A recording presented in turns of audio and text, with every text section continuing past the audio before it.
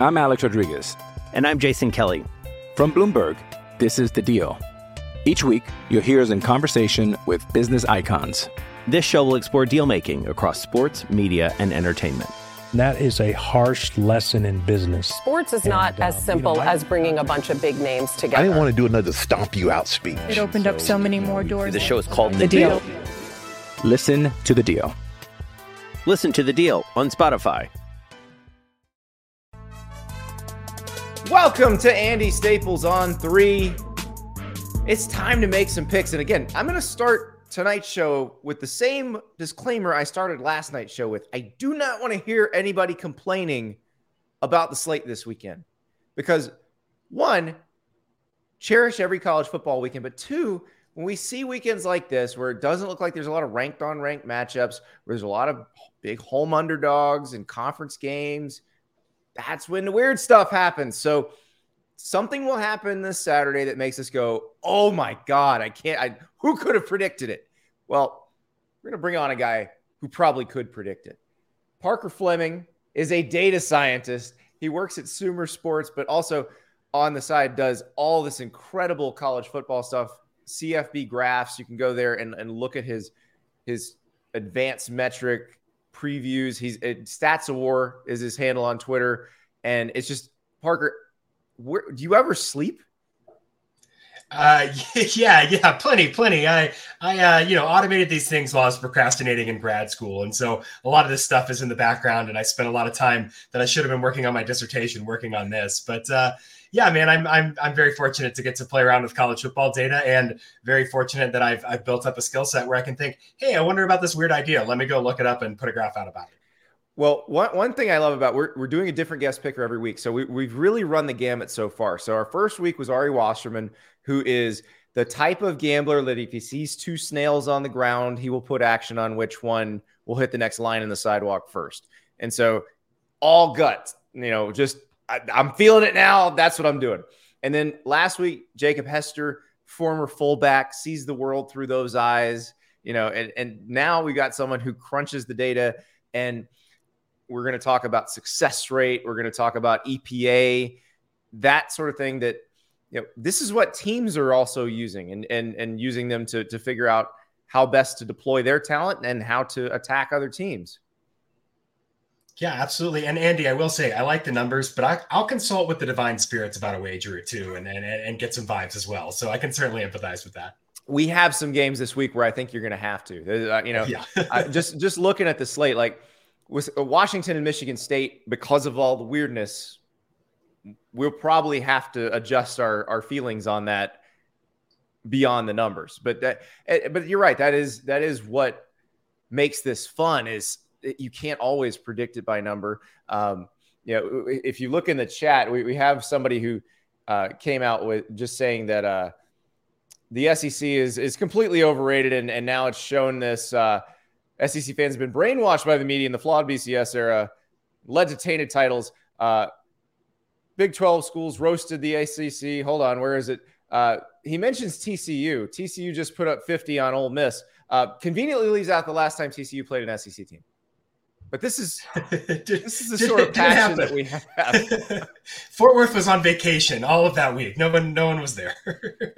Well, that's another game that I can't wait to talk about, because it's a weird one, because it's Houston's first Big 12 game. And we saw Houston go down 28-0 to Rice last week. So we think we should know what's going to happen. We don't. So that's the beauty of this. But so Parker, how did you when you go into data science, how do you figure out that you're going to get into sports? So the company you work for is Thomas Dimitrov's company. He's the former GM of the Falcons, who put together that team that went to the Super Bowl. Yeah. So really, really fun, great crew, a bunch of folks who are really football minded and analytically minded. And so I was fortunate enough to come on board there and work on their consumer side, that we're building out some tools for the public to help, some great resources for fantasy football, for understanding games, for stats, for reports, all that fun stuff that I do for college. We're going to be doing that with Sumer for the NFL and for college as well. I didn't go into data science, frankly. I kind of taught myself along the way. I was a religion major undergrad and took some math classes in grad school and decided to go get a grad degree in economics, and the math was super boring to me. And the only way that I could make it stick in my brain was to start to think about football. Obviously, guys like Bill Conley, Brian Freeman, Aaron Schatz at Football Outsiders, who gave me a shot to write for them for a little bit. And just kind of, asking and answering interesting questions along the way and kind of teaching myself what I needed. And it turned out pretty well for me. Brian Freeman. I love any site that starts with points per drive. You go to his homepage, first thing you see is points per drive. One of my favorite stats in the whole wide world. So this is so much. So we're religion major. Wait, was the ministry the first thought, or wow? Sort of. Maybe coming out of high school, thought about that. But I went to TCU undergrad, and their religion department is like world religion, kind of contemporary. And so I studied like history of evangelicalism, New Testament. Thought about academic route that way. Wrote a bunch about Paul in the early church, but decided ultimately to go back for economics and get a grad degree there. Beautiful. Well, this is going to be fun. I can't wait to go through some of these games. We are going to be going with lines provided by our partners at FanDuel, and it is the #1 sports book in America. And right now, you go to FanDuel.com/Staples. You bet $5 if you're a new customer, guaranteed $200 in bonus bets. You bet $5 if you are any customer. You could be an existing customer or a new customer. You get $100 off NFL Sunday Ticket on YouTube or YouTube TV. It's so easy. I was cruising through the FanDuel app today. Some of the stuff in the morning has changed. It's the backyard brawl flipped on us today. So it's one of those you can look at all times, and obviously anything you want to wager on, they've got it in any state where it's legal. So FanDuel.com/Staples. New customers bet $5, get $200 in guaranteed bonus bets, and all customers bet $5 get $100 off NFL Sunday Ticket. Let's get going. I want to start with some of these home underdogs, Parker, because that is the thing that I jumped out at me this weekend, that home underdogs in conference games where the spreads are actually fairly large. So let's start with one of those noon Central game or noon Eastern games. Is a 11 a.m. Central kickoff here in Stark Vegas. LSU at Mississippi State. It's a 9.5 point spread right now. LSU is a 9.5 point favorite on the road. What do you think about this game? I've got this one just inside of a touchdown. I was a little bit underwhelmed with Mississippi State last week. Not from the overall performance. Thought they started well, but really just couldn't put away an Arizona team that I think that they're demonstrably should have been demonstrably better on the field. Obviously, we saw the result, and it was pretty close there.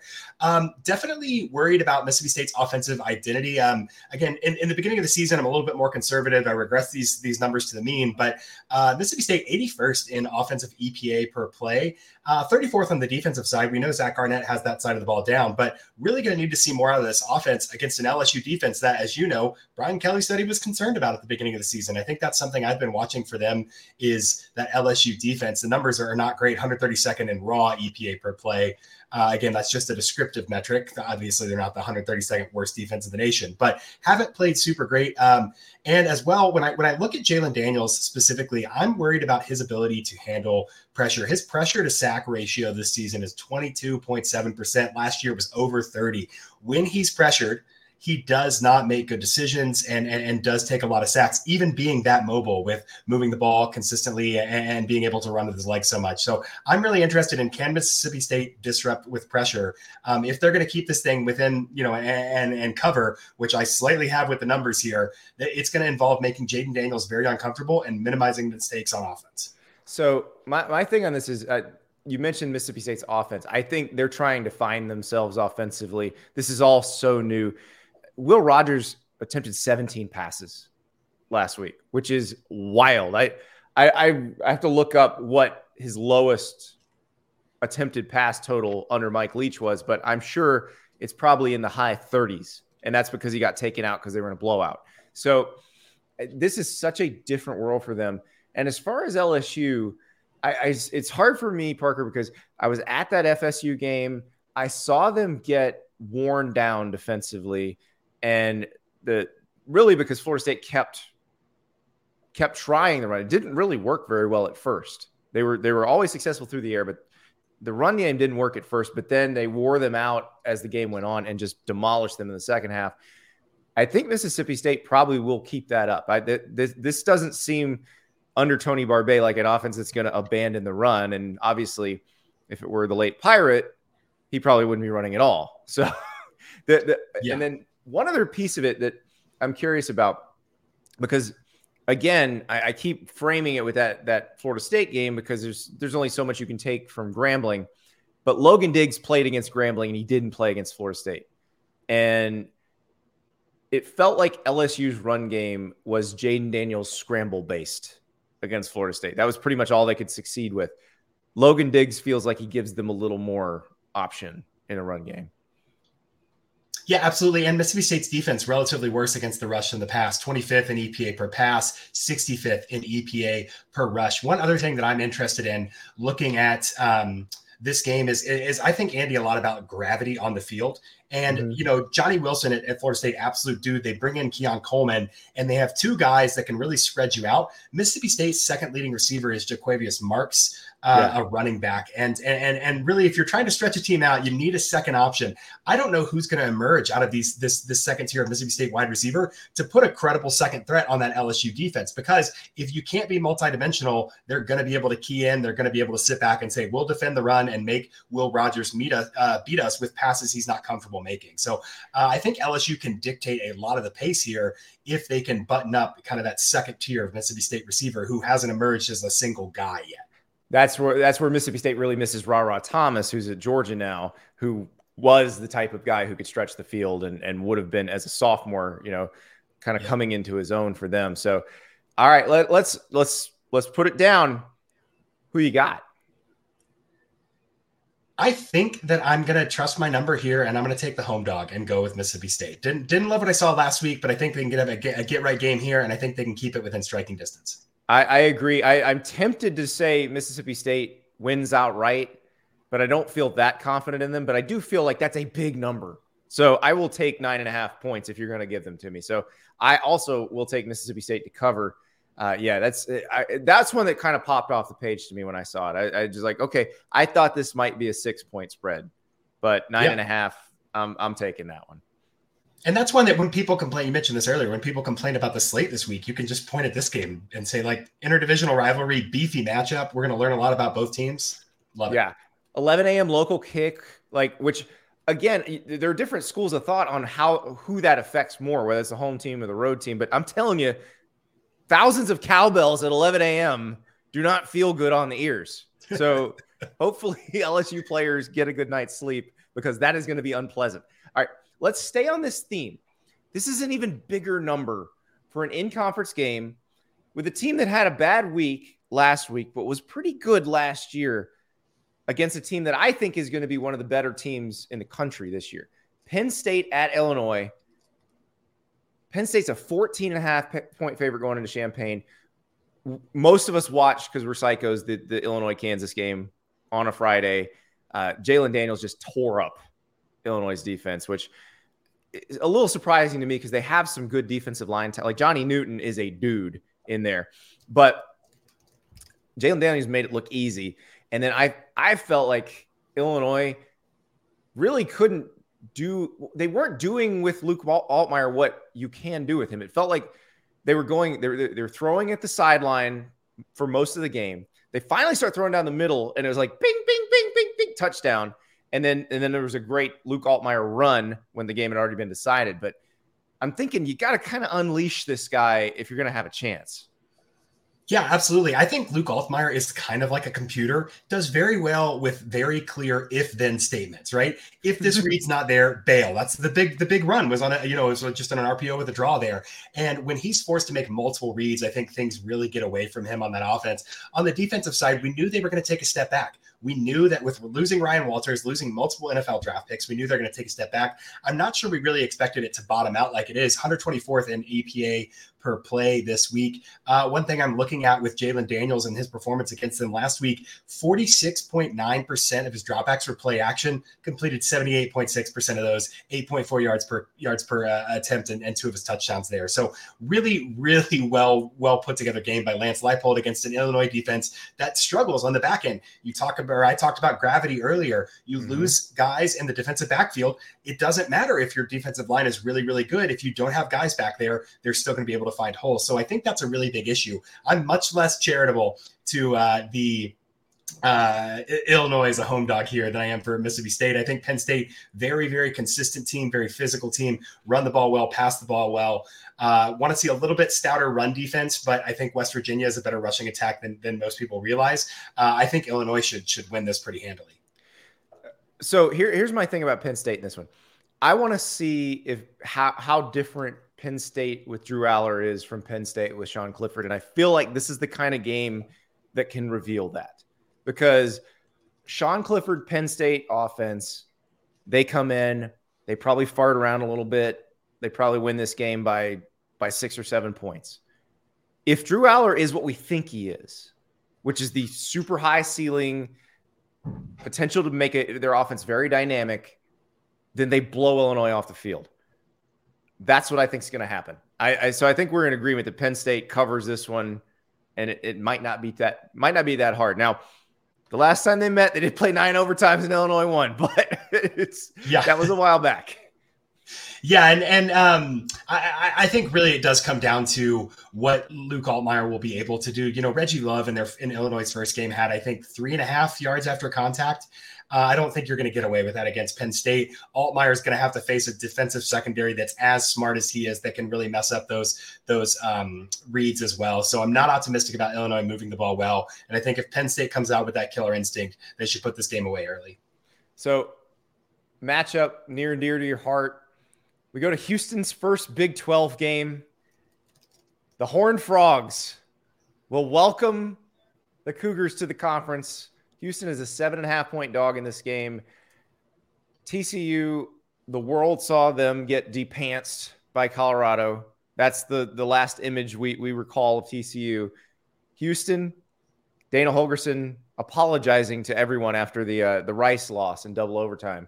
So something's got to get, like, somebody's got to get right in this game.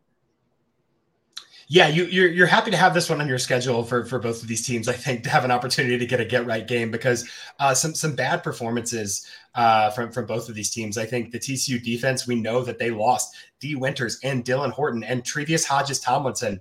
And those three together, I mean, just take away so much from your defense. Those three covered up so many holes on this defense. People want to say, oh, the stack's not good. And I don't think it's the personnel grouping that's out on the field, you know, how they're lining up. I think it's the fact that you don't have a guy like Dylan Horton who's so athletic and can make quarterbacks really, really uncomfortable. Donovan Smith, another mobile quarterback, a big old bowling ball kind of a guy.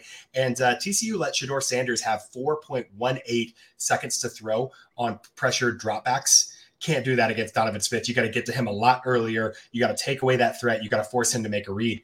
On the other side of the ball for TCU, Chandler Morris doesn't look great. Their play calling in the red zone is predictably not great. And I think that they have some athletes at the wide receiver room, but we've yet to see the vision come together for how those athletes are going to work on the field. That being said, TCU's offensive line lost a couple good players in Alana Lee and Steve Avila. So that is definitely a weakness. I think Houston's defense, not as bad as maybe it looked in the Rice game. I think they're sleepwalking a little bit. That was what I would call the strength of the team.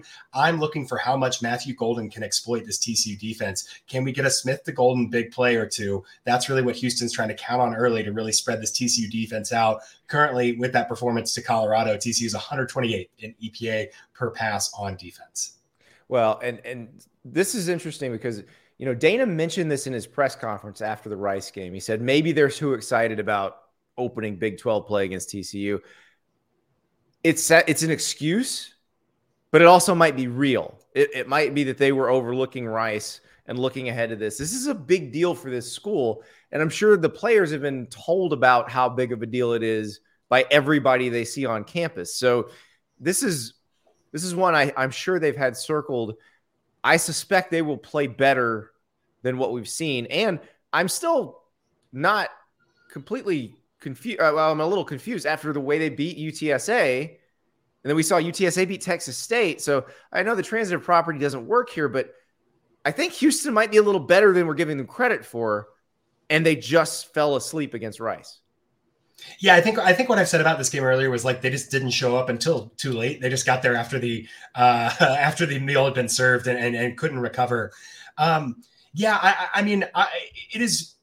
It's a cliche thing for a coach to say, hey, we're tanking this for next week, right? Like we were focused on the next matchup and we got it. And you look at Kansas State in 2022, for instance, they got stuck in the Tulane game. They sold out to beat Oklahoma and it worked. And all's well that ends well, but they did lose a game that they probably should have won because they didn't prep for it. And so there is some argument to that. That being said, you look at some of the market fundamentals with Houston and you think, okay, are you just going to flip a switch on and make Frank Harris throw 3 interceptions in a row? Do something absolutely bizarre that he's never done? Is that how you're going to win a game here? So I think that UTSA game should have gone the other way. My numbers have this by about 4.5. I'm actually going to disagree with them, and I'm going to take TCU as the to cover here. I think that Houston relied on way too much luck to even be in that UTSA game. Well, also Frank Harris is hurt. That's the other piece of it. So that makes a difference. That said, I agree with all your logic. And I'm going to say that Houston just gets really excited and covers this spread. I don't know if they're going to win this game, but I'm going to say they're excited. They're in the Big 12. It's a huge moment. This is this first game of the Big 12. I've been looking at the different new schools and where they enter. So like Cincinnati gets Oklahoma at home next week. UCF goes to Kansas State next week. Those are tricky games for the team you think should win just because of that factor. So I am going to take Houston to cover. So we finally disagree on one. This is good. It's about time. Oh, by the way, I do need to plug your podcast. It's called Never Punt, Never Parlay, where all your podcasts are available. Go get that one. Puts you on Kirk Ferentz's enemies list, but that's okay. Well, if you looked at my Twitter this week, I think Iowa's the entire state of Iowa has put me on a list there. Yeah, that's part of the Hammer Network. You can get that on Tuesdays, and then I'll plug just really quickly the BetUS podcast is Tuesdays and Wednesdays as well. Get that on YouTube. BetUS College Football Show over there with Gary and Kyle. It's a fun time. Awesome. Well, we have a trio of rivalry games to pick when we come back, but first we're going to talk about bird dogs. We'll be right back with more picks. But first, I got to tell you about bird dogs. You've been listening to the show. You know I am a man who likes to live a life of efficiency. I like pants that already have the underwear included. That's right. Those are the Fart Garfunkels. Some of my favorite shorts from Bird Dogs. And I've also got the Steven Jobs when I need to wear actual pants to something where I need to look respectable. Also got polos now at Bird Dogs, the Fidel Bass Pro, looking great. But the lower torso is where they really shine, where they really do their finest work. These pants were made to fit you. They're not too big. They're not too billowy. They're not too tight. They are just perfect. So get yourself some Bird Dogs, shorts, joggers, pants, doesn't matter. Get them all. You will never want to wear another pair of pants. If you go to birddogs.com/staples or use the promo code Staples, you will get a free Hydro Flask style bottle with your order. So that's birddogs.com/staples. Use the code Staples. Get the pants that feel like they were made just for you. Bird Dogs. Birddogs.com. Staples is your code.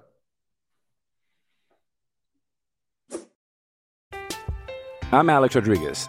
And I'm Jason Kelly. From Bloomberg, this is The Deal. Each week, you'll hear us in conversation with business icons. This show will explore deal-making across sports, media, and entertainment. That is a harsh lesson in business. Sports is not as simple as bringing a bunch of big names together. I didn't want to do another stomp you out speech. It opened up so many more doors. The show is called The Deal. Listen to The Deal. Listen to The Deal on Spotify. Welcome back. So we got some rivalry games now. We will start with the one that I will be covering in person because it is only a few miles from my house, but it is of radical significance to the local community and also to the visiting team, because Tennessee has not won at Florida since 2003. Yes, we all remember the big Casey Clausen to James Banks Hail Mary at the end of the first half. I don't think anybody remembers that, but that happened, and it did set up the win for Tennessee over a Ron Zook-led Gators team. So 6.5-point underdog, Florida at home in a game that Billy Napier needs. We had Nick Delatorre from Gators Online on the show yesterday. He explained that this is probably the most winnable of Florida's rivalry games.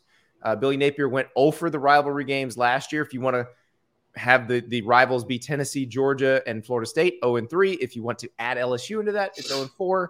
So this looks like the easiest one, and it's not easy, of all of those this year too. Parker, what do you think about this one?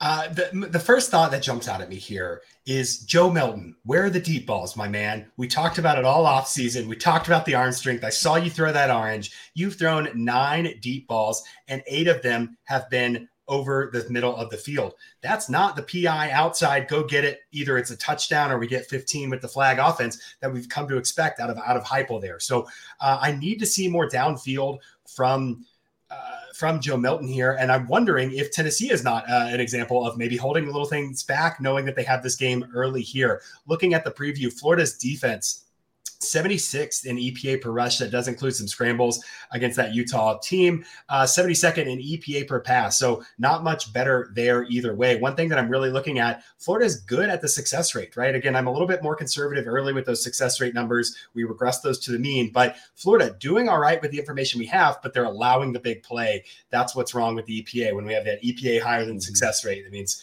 giving up those big plays. So I'm really interested in how Florida's defense can stand up if Tennessee's going to test them, if Tennessee's going to try to spread them out and put them in that PI or TD kind of scenario there. On the other side, I don't know what to make of Graham Mertz. A lot of big volume numbers, but if you look at that, he was down 3 scores, and most of those yards, I think 60% of those yards came in the last 3 drives of the game against Utah there. So a lot of that was kind of losing effort, just putting up some stats. I'm not really optimistic about it. 23rd in EPA per rush, 74th in EPA per pass for Florida.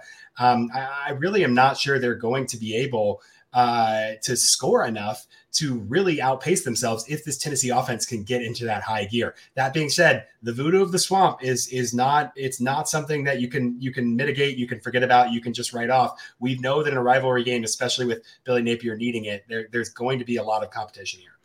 Yeah, I can tell you how the fan base feels based on just living in this town and hearing people talk. They're basically putting all their eggs into this basket. And as a lady at the gym put it today to somebody else, she was working out, and I'm eavesdropping.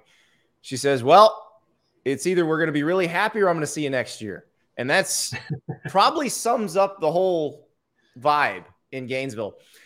And with Joe Milton, it's interesting because I think the lack of deep balls, I agree it may be a little holding some stuff back, but also maybe a little fear of him airmailing some things.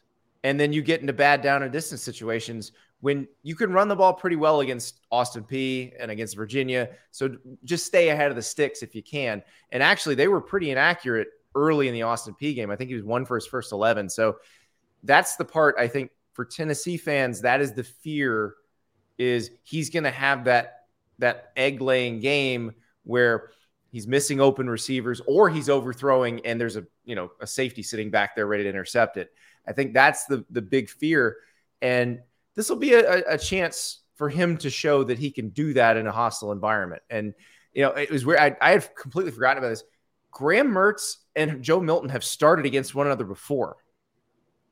Oh, that's amazing. Yeah, absolutely. 2020 in Michigan Stadium in front of 600 people. What a weird year forever. Like, yeah, that's wild. And it's crazy. It's testament what the SEC's become, where they're trying to, get these guys on the second, in their second act there. That's really, really funny. I hadn't put together that they had started there. I had completely forgotten it. I had memory hold that whole thing. I remember Graham Mertz's first game, the one on the Friday night when they, they're just opening Big Ten play, and he was almost perfect. I think he only had 1 incompletion. But then the rest of that season for him was a nightmare. And Joe, same thing. Game day the next week said, and I won't point any fingers at anyone. Game day the next week said, is it more likely that Graham Mertz gets benched or wins the Heisman? And multiple people said wins the Heisman. Oh man. Well, they What a time. They did have like half the people picking TCU in the national title game last year too. So sometimes you just got to start a conversation. Exactly. We're just out here making content. I get it. I respect it. Absolutely. I am also worried a little bit about Tennessee's receivers. Just take it back to the game there too. You lose Hyatt, you lose Tillman, and it's not like they have bad players there. You know, Squirrel White and Brew McCoy are fine. Keaton has gotten the third most targets there. Those guys are kind of far and away, but you do need dudes in the hypo offense. You need guys who can go up, who can position their body, control their body well, and really challenge. And so we've got to see that from these guys. An unproven group for Tennessee. If things are going wrong, it's because Joe Milton's not accurate. It's because these wide receivers aren't creating separation. Yeah, and I don't know if anybody from Florida can get to Joe Milton. That's the other thing is Florida's pass rush. It may be the young guys have to come forward. Like Kelby Collins, who's a freshman, he's played some snaps so far, but he may need to be the guy that emerges because they don't really have in the veteran ranks, they don't really have anybody who's special off the edge. He could be based on recruiting hype, measurables, all that stuff, and what little we've seen so far. But they need something like that. Meanwhile, Tennessee is very fast off the edge on defense and has been very disruptive so far. And that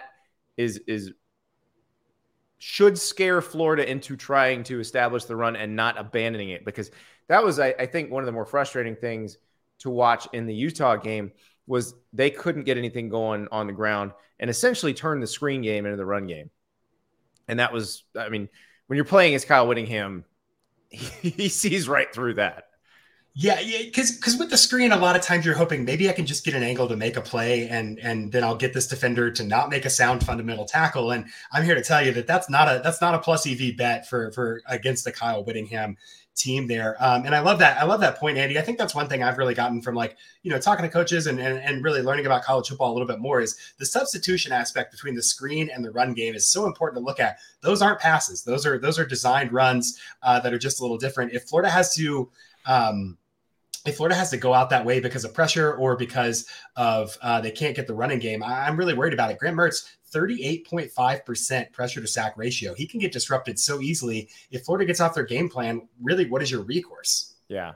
Another thing Nick Del Torre reminded us of, and I think this is really interesting, Florida has not yet played a team that goes lightning fast like Tennessee does. Florida's rotated a ton of guys in on defense, and that's been helpful because they don't have that special talent. They need to get the younger guys reps. They need to find out if any of them are going to be special.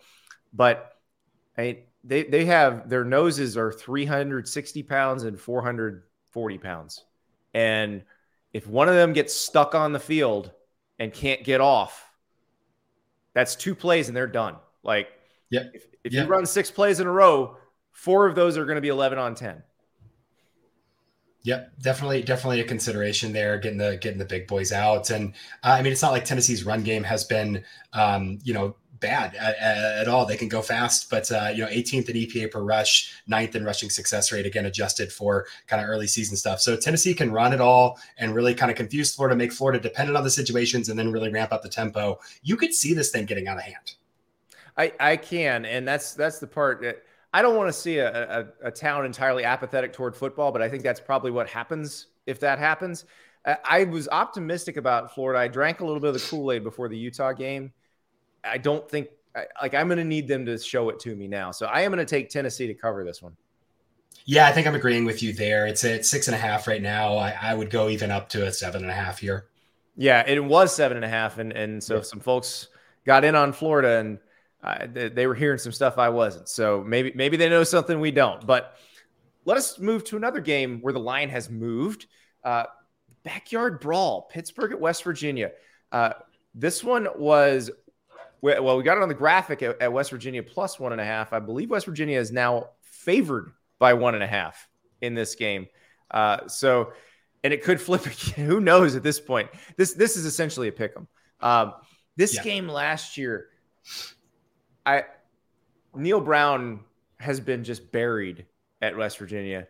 And games like the one last year have to frustrate him to no end, because that they're moving down the field to essentially salt the game away. They throw a pass to Bryce Ford-Wheaton, where if he catches it and breaks a tackle, he's going to score. Instead, the ball goes right through his hands into the hands of a Pittsburgh defender for a pick six, and all of a sudden everything flips and Pittsburgh wins that game. But Neil Brown has to win this one. There's probably no return and no chance. He's facing long odds to keep the job anyway. But if he doesn't win this one, it's probably over. Yeah, it's rough, because if you look at their West Virginia's non-con, I mean, right as Neil Brown is trying to fill in the void of Holgorsen and kind of rebuild. I mean, they're playing Penn State, they're playing Pitt, bringing the backyard brawl back, and just really, really tough there when you have those two non-con games where some other people are playing, Southwest Directional State and getting that win. So definitely rough for them there. West Virginia can run the ball decently. I like that offensive line. I think that maybe a little bit out ahead of our skis in terms of like the absolute quality of that offensive line relative more so to they're experienced and have played together a lot, and they're good. So I think that goes a long way, and they have a multiplicative factor. They're 23rd in EPA per pass, 41st in EPA per rush, but 24th in rushing success rate. They want to run against Pitt. And I think they'll try to, minimize some of that variance and do what they do best. CJ Donaldson's a fine running back there. The passing game for Pittsburgh versus West Virginia, I really am not sure who I'm going to trust on either side of this. 128th in EPA per pass for Pitt. Looks like that 1 year was just, in fact, that 1 year blip. And then West Virginia's pass defense, 88th in EPA per play. So nothing really to write home there.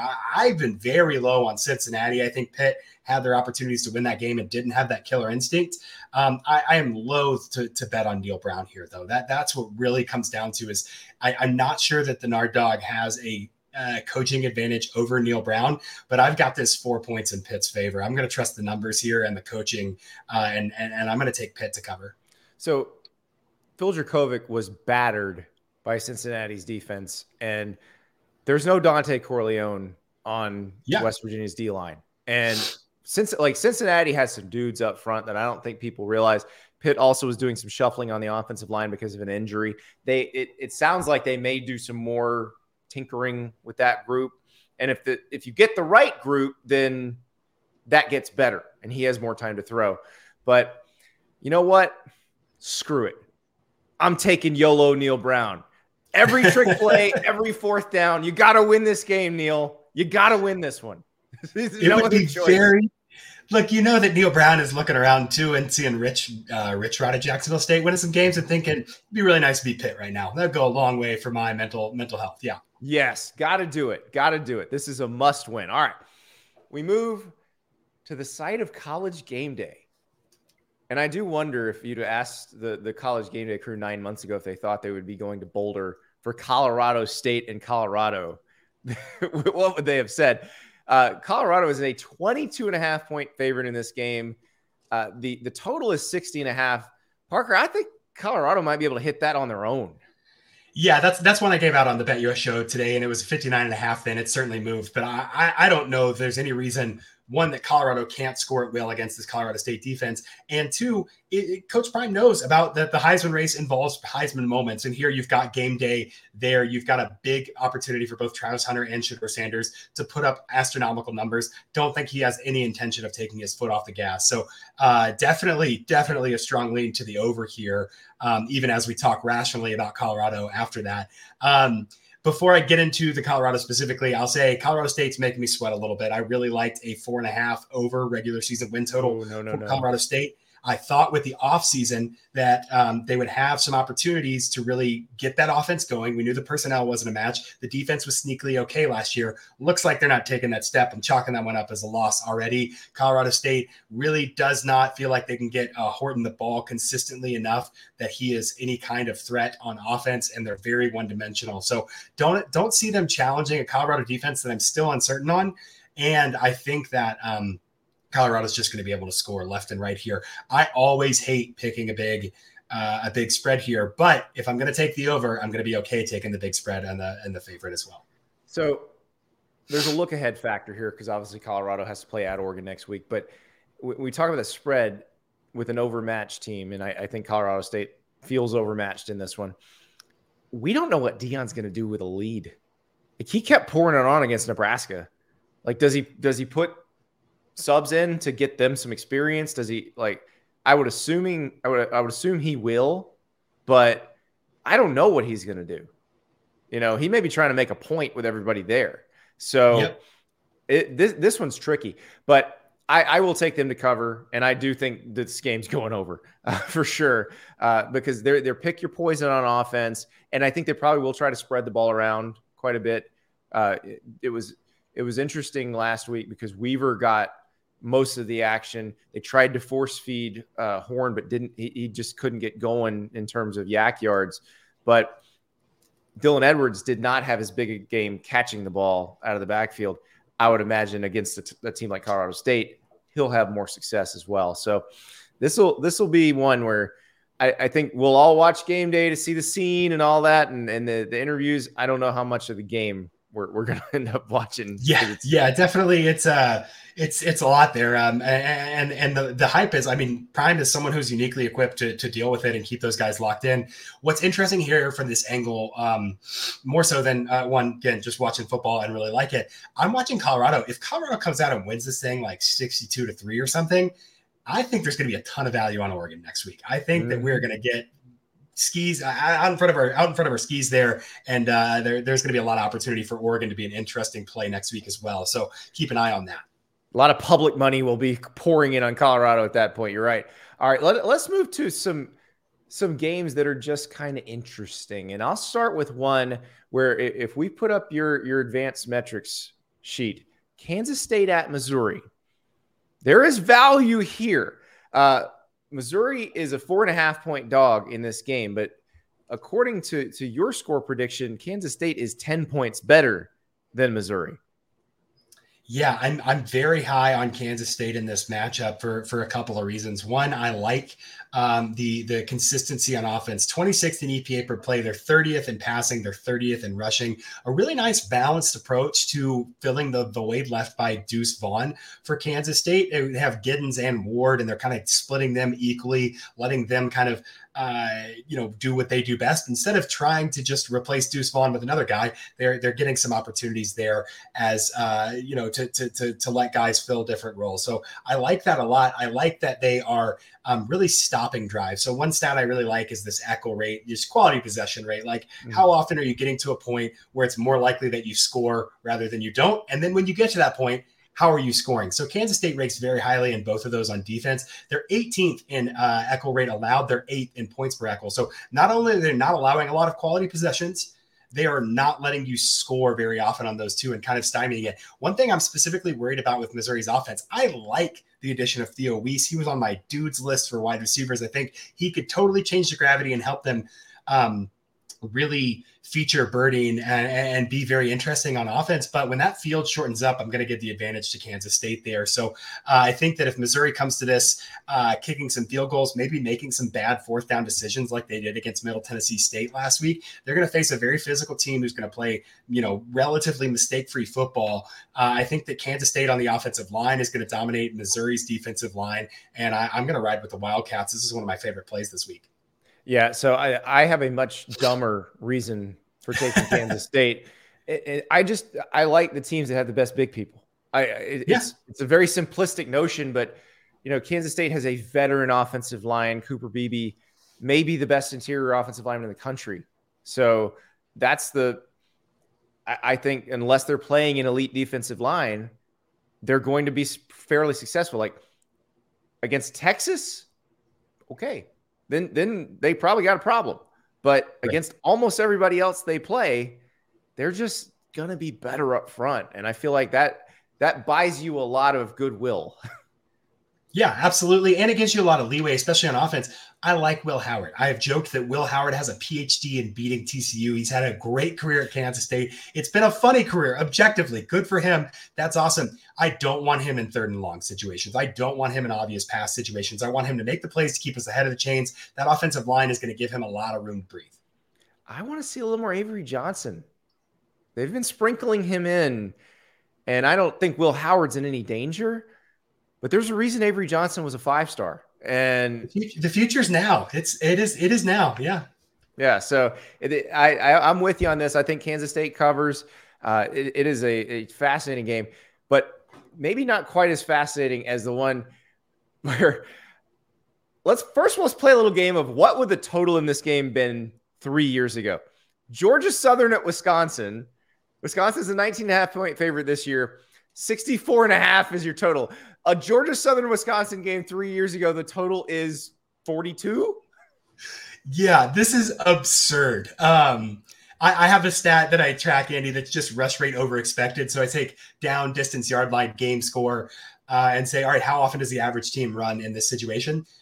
Georgia Southern is 11th. They're rushing 13.6 percentage points less than the average team across situations. Wisconsin, 52nd. They're rushing 4.1 percentage points less. That's insane. We are looking at a new Wisconsin. We knew with Phil Longo, a guy who wants to run it. If you give him the run, he's going to take it. But man, we are going to see so much passing here. This total is absolutely hilarious because you've got two teams that have just dramatically changed styles in the last couple of years. Yeah, and so Washington State was taking away the run, and it looked like it took Wisconsin a little while to adjust to, hey, they're going to let us throw on these guys. But the other thing that's missing with Wisconsin right now that I'm sure Luke Fickell will correct is speed on the outside. There were so many plays against Washington State, especially in the second half, where if you have some of the receivers even that he had at Cincinnati, those are touchdowns and not tackled, right where they catch the ball. Yeah, so the yards after catchability is really not there. Looking at Tanner Mordecai under pressure as well, 28.6% completion. It really feels like they don't have the athletes for when a quarterback can kind of move. Can a guy get open and make something happen? They don't have that extra gear. I'm guaranteeing that Phil Longo walked into that wide receiver room and was like, wait, where are the dudes? Where's Josh Downs? They don't have the athletes there right now. So definitely something to watch going forward with Wisconsin, how they recruit and how it changes. But the total here is absolutely absurd. I really would lean towards Wisconsin. Good opportunity for them to be more talented than an opponent, work some of the mechanics of their offense out here. But they really are suffering. I want to see, can they get a first option? Can they get a clear identity on offense here against a team that they should outmatch? Another one of those, how did this game get scheduled games? And the answer, simply enough, is this team wanted to play in this town and let its fans come there and recruit there and have. Another day is here, and you're ready for it. What to wear? Check. Breakfast, lunch, and dinner? Check. Planning for what's next and how to save for it? That's where Bank of America can help. For your financial to-dos, Bank of America has experts ready to help get you closer to your goals. Get started at one of our local financial centers or 24/7 in our mobile banking app. Find a location near you at bankofamerica.com/talktous. What would you like the power to do? Mobile banking requires downloading the app and is only available for select devices. Message and data rates may apply. Bank of America NA, member FDIC. A presence there. Alabama at USF. The Crimson Tide are 31.5 point favorites. They are opening the upper decks at Raymond James Stadium. It'll be like a Bucs game, not like a Bulls game. And it'll probably be about the same amount of red in the stands as at a Bucs game. So this is a get-right game for Alabama. I'm curious if we see more than one quarterback, or do they just try to work the kinks out with Jalen Milroe? Yeah, it's hard. I kind of wondered if they weren't, letting the backup maybe win the job as a vote of confidence, but I don't think anyone's coming. I don't think the cavalry's there. I think that Milroe is what they've got. You saw some of Tommy Rees's body language up in the booth, and man, it just didn't look like they were on the same page. Realistically, Milroe was okay. He was not great. But he did make those two passes that were just absolutely bewildering and plays you cannot make. I've affably called them the dink and bomb offense. And Milroe, I want to chuck it deep to an athlete, or I want to get it to my guy quickly. And Texas really forced some of those middle of the field throws, those 10 to 20 yard throws that Milroe doesn't really need to make. So I think you have an opportunity here with USF. Really, let's iron out the kinks of that. Let's know when people adjust, how do we respond? And then also let's get Milroe some reps in that middle of the field. I wouldn't be surprised to see him play 3 quarters here and just get a ton of reps. USF on the other side, man, I like Jeff Scott. I think he's a great offensive mind, and couldn't figure out the defensive side of the ball. And Alex Golesh coming in, same kind of situation. Great offensive mind. Can we figure out the defensive side of the ball? Can USF play any semblance of defense?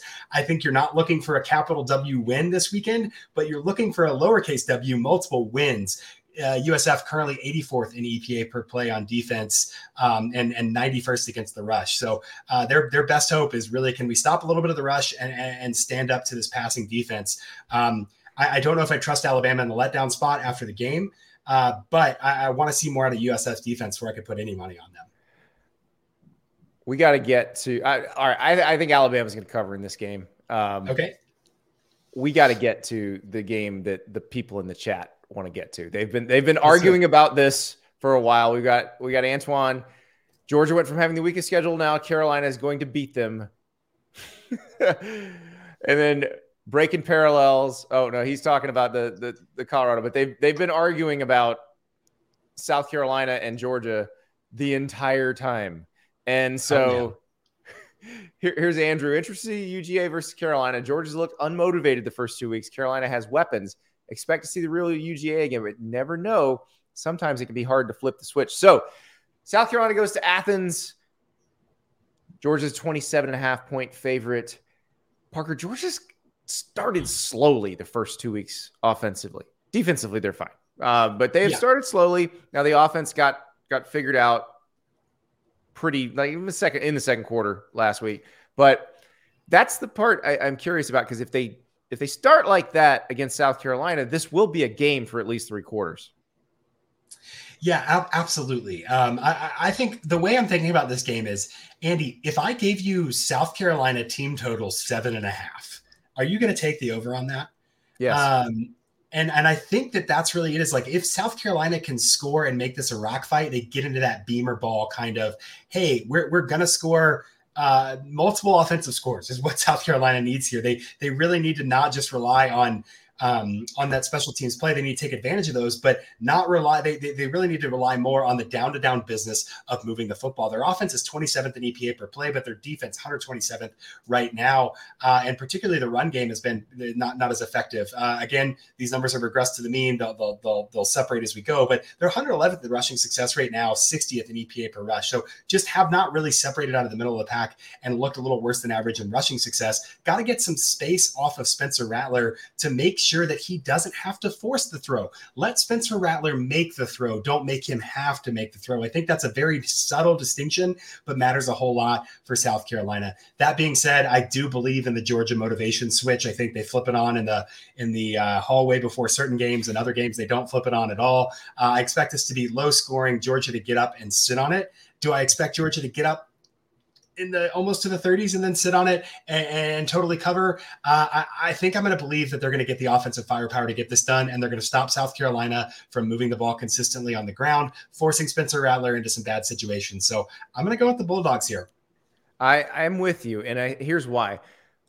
I saw what North Carolina did to South Carolina's offensive line. Spencer Rattler was running for his life most of that game. Actually played very well to only get sacked 9 times. And so Georgia's going to be able to do that if they want to. Georgia doesn't always want to sack you. Sometimes Georgia wants to disrupt you and make you make mistakes.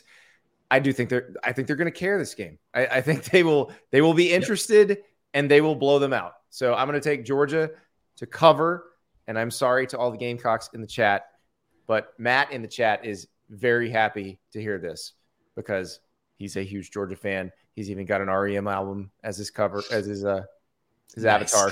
Committing to the bit there. I like it. That's right. That's right. Automatic for the people. The sign at Weaver D's Chicken. All right.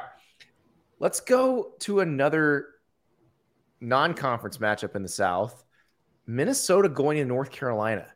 Tar Heels are 7.5-point favorite. They barely survived against Appalachian State last week. Obviously, the Tez Walker thing remains in the news, but unless they decide to just defy the NCAA, he's not playing. So this is what they've got.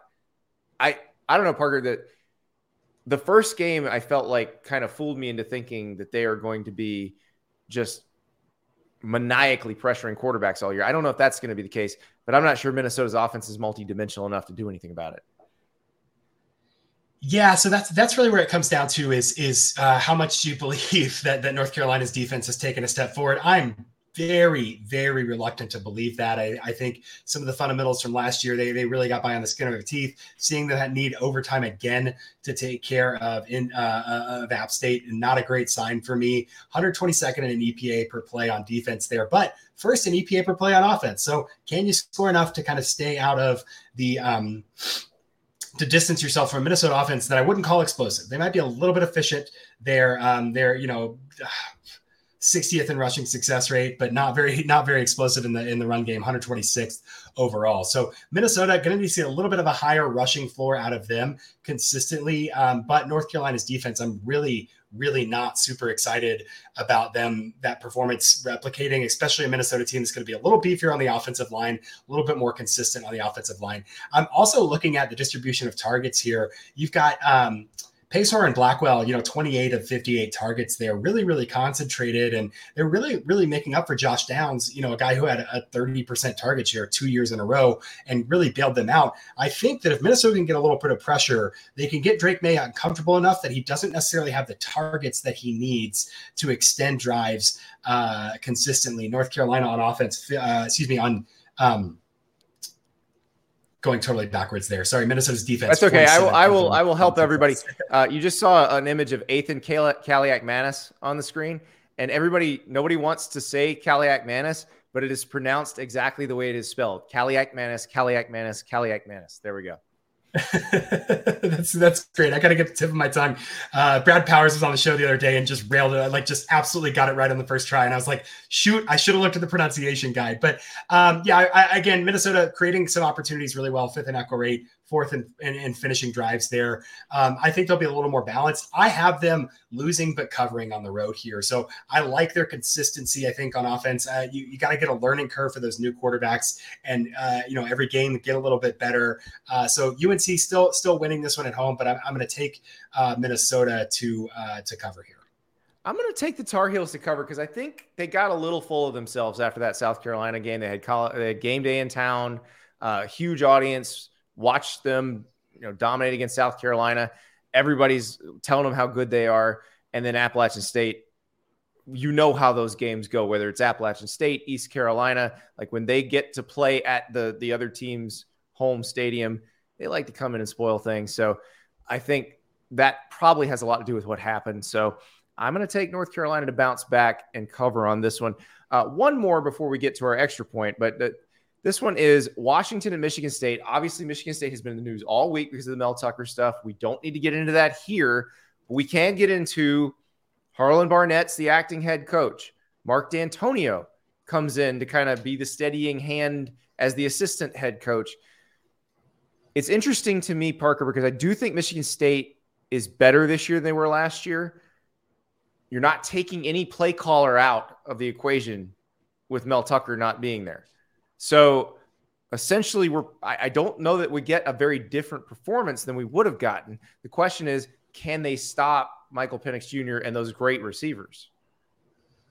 Yeah, to some extent, obviously there's day-to-day stuff to do and there's game planning and there's culture and all that. But if you're going to lose a guy, you don't want to lose a play caller there. So certainly makes it a little bit better for Michigan State than if it was, a play caller. But you got Romeo, you got McMillan there for Washington, who have 49.4% of targets. Both of those guys over 3 yards per route run. Super, super explosive. 6th in offensive EPA per play for Washington there, 8th in EPA per pass. So I'm looking at this, and I'm looking at the two guys, the two quarterbacks with the highest coverage snaps for Michigan or for Michigan State, and you've got Brantley with a 64.2. You've got the safeties Mangum and Spencer with a 59 and a 58 PFF grade. I think we saw against Boise, Washington, you get stifled a little bit at the beginning. They're going to keep coming after you. They're going to keep throwing it deep, and I'm not sure that Michigan State can sustain a defense against that barrage. Michael Penix, though, only pressured on 9 dropbacks this season, so very, very interesting that. Their offensive line is looks as good as advertised. Again, you adjust that for competition. The other side of the deal that I'm looking at here, Washington's defense, not great. Currently 76th in EPA per play allowed. Kim, when he's pressured for Michigan State, a 55%, not percentage point, 55% drop off in his completion percentage there. So can be absolutely disrupted, just like you'd expect from a new starter there. So I'm leaning towards Washington. I've got this number about 12.5, 13, right really close to where the line opened. But I'm going to lean Washington. I think that just the cumulative effect of that passing game is really going to wear down Michigan State. Nate Carter has been very impressive for Michigan State so far, but he feels like they're really only true offensive weapon right now. Perhaps I'm wrong. Perhaps Noah Kim can find some of those receivers and they can, like, imagine if Keon Coleman was on this team still. That you put him in that mix and all of a sudden everything changes. But the transfer portal giveth and taketh away, as Michigan State has learned. So I am actually going to take Michigan State to cover here. I don't think they're going to win the game, but I do think this is one of those situations where they galvanize, everybody gets together, they play a little bit above where they probably should, and they make it close. So I will take them to cover, but not to win. And Parker, that brings us to our extra point, which is just about points. We always pick the Iowa total. The drive for 325 is a very important thing on this show. Right now, Brian Ferentz is 6 points off the pace. They've not averaged 50. They've not averaged 25 points a game. They've scored 44 points so far this season. The total in this game, Western Michigan, Iowa, 42.5. Do we think, one, that this goes over? And do we think, two, that Brian Ferentz is on pace? I have multiple theories about this situation and whether that contract is a feature or a bug of the Iowa offense, or whether Kirk Ferentz, frankly, can be boxed into doing that at all. But I'll leave those for Twitter and for late night. Here, I have Iowa and Western Michigan total at about 40.5 points, which is just abysmal, just awful. But the Iowa defense is legitimately good, and the Iowa offense is, again, can't do it. I'm not going to trust Iowa to score 31 points at all here. I'm going to go with an under, which means that I don't think Iowa can cover just in terms of sheer arithmetic. Yeah, I'm going under too, because I always take Iowa to go under until they prove otherwise. And I got Iowa fans saying, no, the offense is really different this year. But Kirk takes his foot off the gas because he's very concerned. But that's also true. They're not lying when they say that. Like, Kirk also could put them in a situation where they don't go over. They don't make the drive for 325. But I'll be honest, if they win 10 games and don't average 25 points a game, he's still going to be Brian's still going to be employed. I'm telling you that right now. I don't care what the contract says. Yep. I think I agree with that. And yeah, the issue with this, and I won't go on a diatribe or anything, but like the issue with it is, okay, you can do that against teams you're more talented than, right? Like you can do that against certain teams. You can do that against Western Michigan. Can't beat Ohio State consistently like that. You need the random fluke game for that. You can't compete for national competition with that, except once every 10 years at this point. And so that's really the big issue is, yeah, you can absolutely do whatever you want to a bad college football team. And if that works out for you, God love them. Hope they win 10 games and don't score 25 a game, because that's the funniest outcome. It absolutely is. Parker, this was amazing. I know you got bedtime with the kids to get to, but thank you so much. This was awesome. I really appreciate you having me on, Andy. Great to chat with you. All right. That is Parker Fleming. That was a lot of fun. I got a feeling that he's going to get more picks right than me. We only disagreed on a couple, but I think he's going to beat me on this one. He's so sure. And think about this. He got bored in college and automated systems to create all these amazing advanced stats previews every week. Like, I wouldn't even know where to start. So that's the type of brain power we're dealing with. But that was a lot of fun. Hope everybody makes their picks. Hit that FanDuel app. Enjoy. You can go with me. You can fade me. It won't hurt my feelings. I understand, but it will be a lot of fun. This is the weekend where weird stuff can happen. Join us on Thursday. We have a very large man scheduled to join us, and I think you're really, really going to enjoy him. He plays for a team that had a really big win last weekend. We'll give you that hint. It's been a lot of fun. We'll talk to you on Thursday.